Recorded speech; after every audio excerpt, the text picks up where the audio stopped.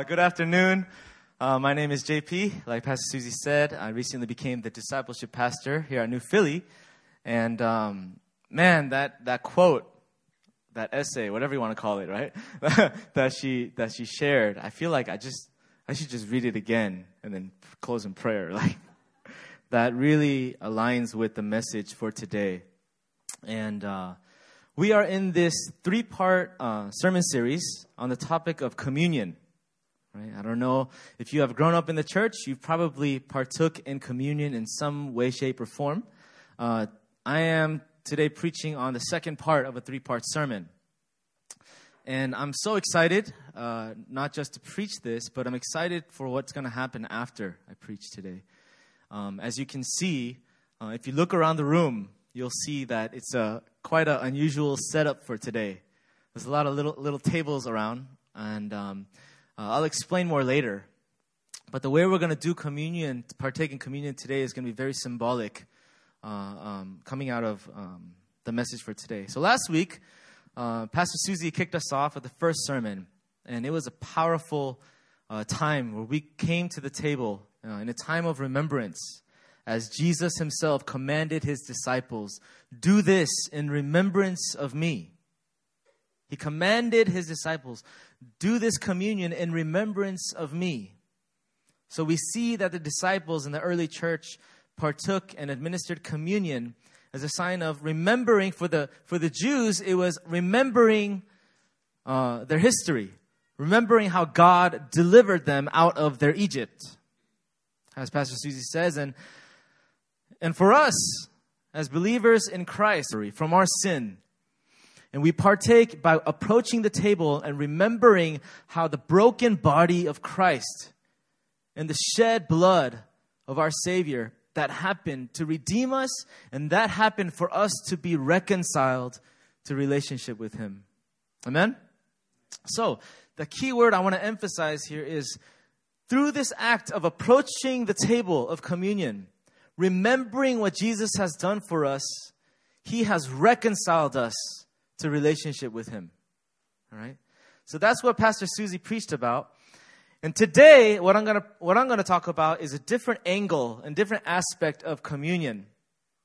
And that is, if last week was about communion being about Jesus and me, today is about communion being about Jesus and us. What that means is this, is that the main point, I'm just going to give it off in the front end. Communion is not only about our individual devotion and connection with God, but communion is also given to us to remind us of the gift of being devoted and connected to one another in Christ. All right? That's the main point for today. If last week I approached the table and I got this revelation that, wow, I am adopted. He signed the adoption papers with His blood, and I am a son. We are sons and daughters of God. Hallelujah. If that was what last week is about, this week is about this. Hallelujah. If I'm a son and daughter of God, that means I have brothers and sisters. Which meaning that we don't partake in communion by ourselves. You know, communion is a communal experience. Communion is a communal experience. We are brothers and sisters in Christ. Turn to your neighbor, turn to your brother, turn to your sister and say, "What up, brother? What up, sister?" Right? All right. The title of my message today is called A People of Devotion. A people of devotion. Let's just step into the shoes of the early disciples, the 12 disciples. You can wear whoever shoe you want. I choose John, all right? Step into the life of one of the disciples, and they do life with Jesus for roughly around three years.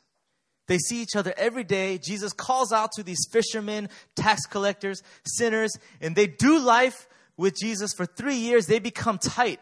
Jesus calls them friends. You're not just my servants, you're my friends.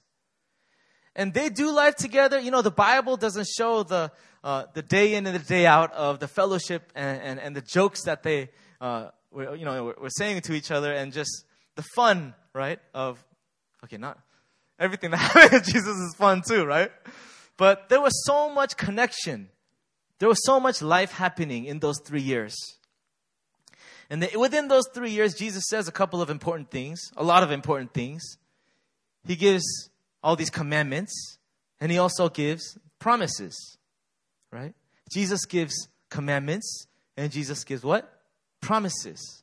One of those promises is being, hey, it's been so great doing life together. It's been so great walking with you guys. It's been so great having you as my disciples. But I have some news. I'm leaving. Now, try to connect with the emotional aspect of that with the disciples. We all know here in Korea, for those who have been around, the hardship of building relationships and watching people go. Right? We all know that. Now, these disciples, Jesus is so important to them. Not just a friend, but their Lord, their Savior. And he's saying, I have news for you. I gave you these promises, but I'm leaving. I have to do what I got to do. You know, I came to save you guys. He went to the cross, he resurrected, and sure enough, he ascended into heaven. But before he left, he made this promise. This promise said this: I'm going to send someone. I'm going to send the Holy Spirit. Here's my instructions to you. Go to Jerusalem, wait in that upper room, and something's going to happen. And lo and behold, we read in Acts chapter 2, God pours out his Spirit, just like it was prophesied in the Old Testament. God pours out his Spirit, and then these crazy things happen where the Holy Spirit comes like fire upon each and every one of the disciples in that room. They say that there are around 120 people in that room. They start speaking in tongues, and then all this stuff starts happening. But I think that's amazing. But I think what's more important than that is Peter. He starts preaching the gospel. And it says in that Bible that around 3,000, hallelujah. It says around 3,000 people got saved. Now, if you've led anyone to Christ, if anybody in this room have led anyone to Christ, you got to wonder, what do I do now? What do you do now? Maybe take them to church, you know? What do we do now? You see, these disciples, what do they do when nobody has given them instructions and nobody has pointed them to any kind of program like we have? These disciples, 3,000 people got saved. And then what do we do now? If you were one of his disciples, what would you do? The logical thing to do is remember the words of Jesus, their rabbi, their teacher. So all they know how to do is obey the words of Christ. So let's see what happens after 3,000 people get saved. All right, let's turn to Acts chapter 2, verse 42 to 47. Acts chapter 2, 42 to 47. I do not have it on the slides like Pastor Susie usually does. And I did that on purpose. Please take out your Bibles, right? Acts chapter 2, verse 42 to 47. This is what happens. It says, and they devoted themselves to the apostles' teaching and the fellowship, to the breaking of bread and the prayers. And awe came upon every soul, and many wonders and signs were being done through the apostles. And all who believed were together and had all things in common. And they were selling their possessions and belongings and distributing the proceeds to all as any had need. And day by day, attending the temple together and breaking bread in their homes, they received their food with glad and generous hearts, praising God and having favor with all the people. And the Lord added to their number day by day those who are being saved. Amen. House churches are starting this week. Right? Today's the last day we're taking sign-ups. And house churches are basically, different churches call it different things. Small groups, life groups, whatever groups. Kuyong Yebe, I don't know, right? But if we can have that house church slide up, right? Then the theme verse that I'm preaching today on is actually the vision of our house church. And they devoted themselves to the apostles' teachings, right? They devoted themselves to what? The fellowship, the breaking of bread, and the prayers. This is what happened when the disciples asked, what do we do now? And all four of these things that the early church was devoted to is all connected with a commandment of Jesus. They didn't just pull it out of their butt. How about this program, right? They devoted themselves to the apostles' teachings. What is the apostles' teachings?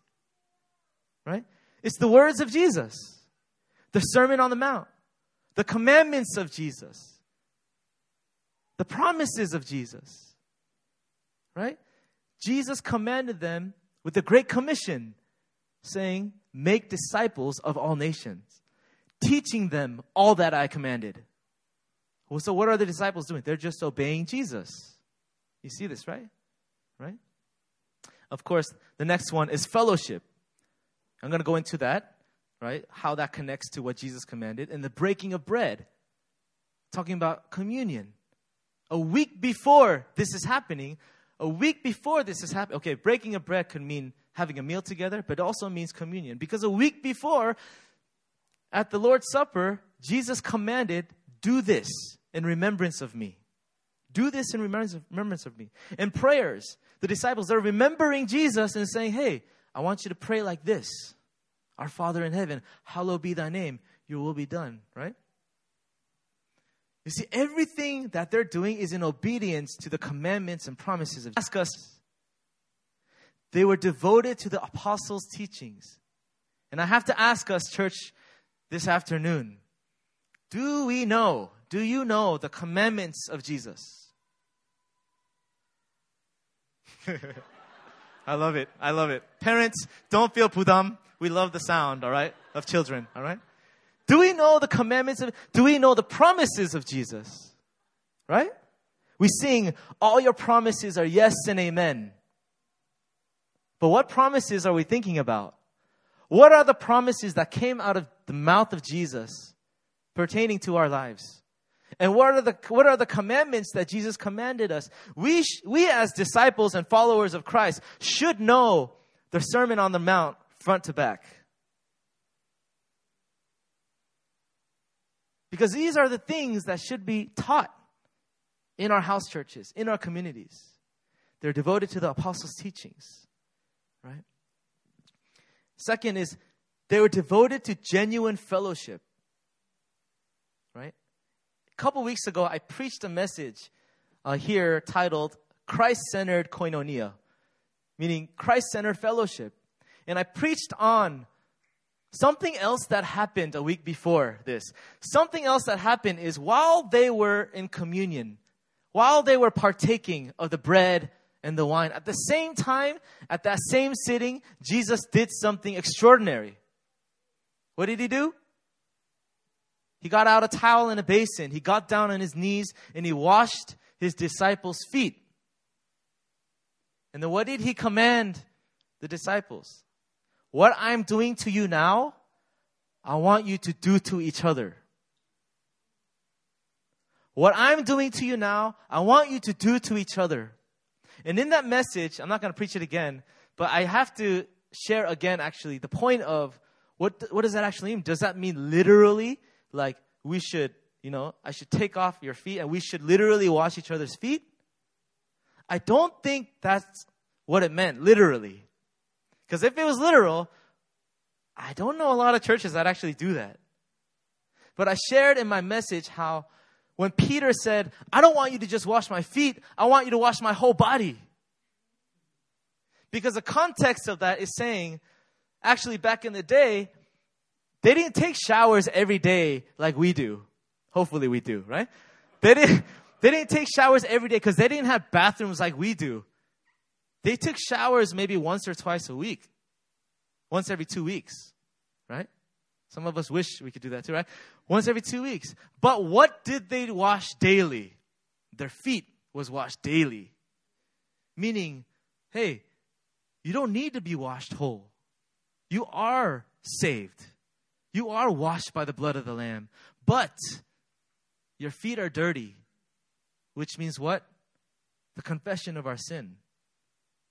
So I shared in the message, sometimes in our community, we got to feel safe and we got to be brave and vulnerable enough to take off our shoes, take off our socks, show our dirty feet to one another and saying, hey, this is my mess. And then we got to get on our knees, wash each other's feet with the truth. That's fellowship. That's what it means to wash one another's feet. Jesus commanded it. Now, this is what they were doing in the early church. Right? I'll read this quote again by Charles Spurgeon. I read this last time. He says, "It is easy for us to criticize those with dirty feet instead of washing them.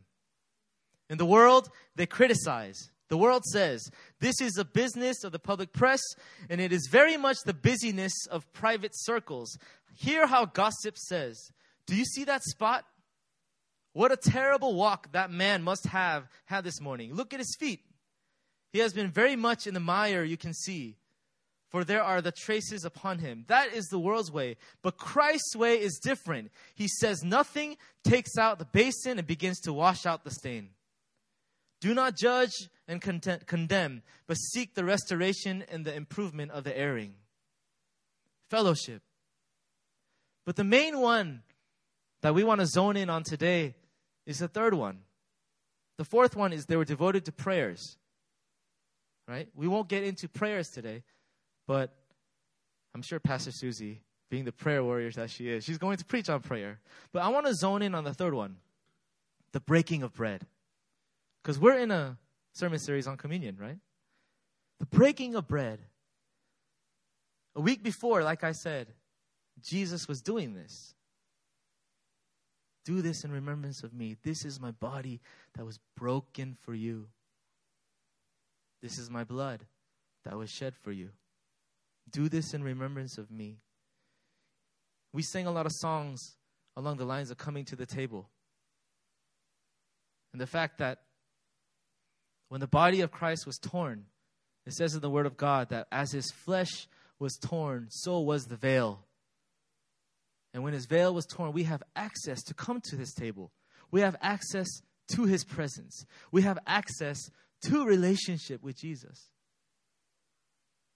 We can approach with confidence. That's what we covered last week, right? But it also means enjoying life together. Here's something that I'm just going to emphasize. And here's something that I'm not going to go long today. Here's something that I'm just going to emphasize is this.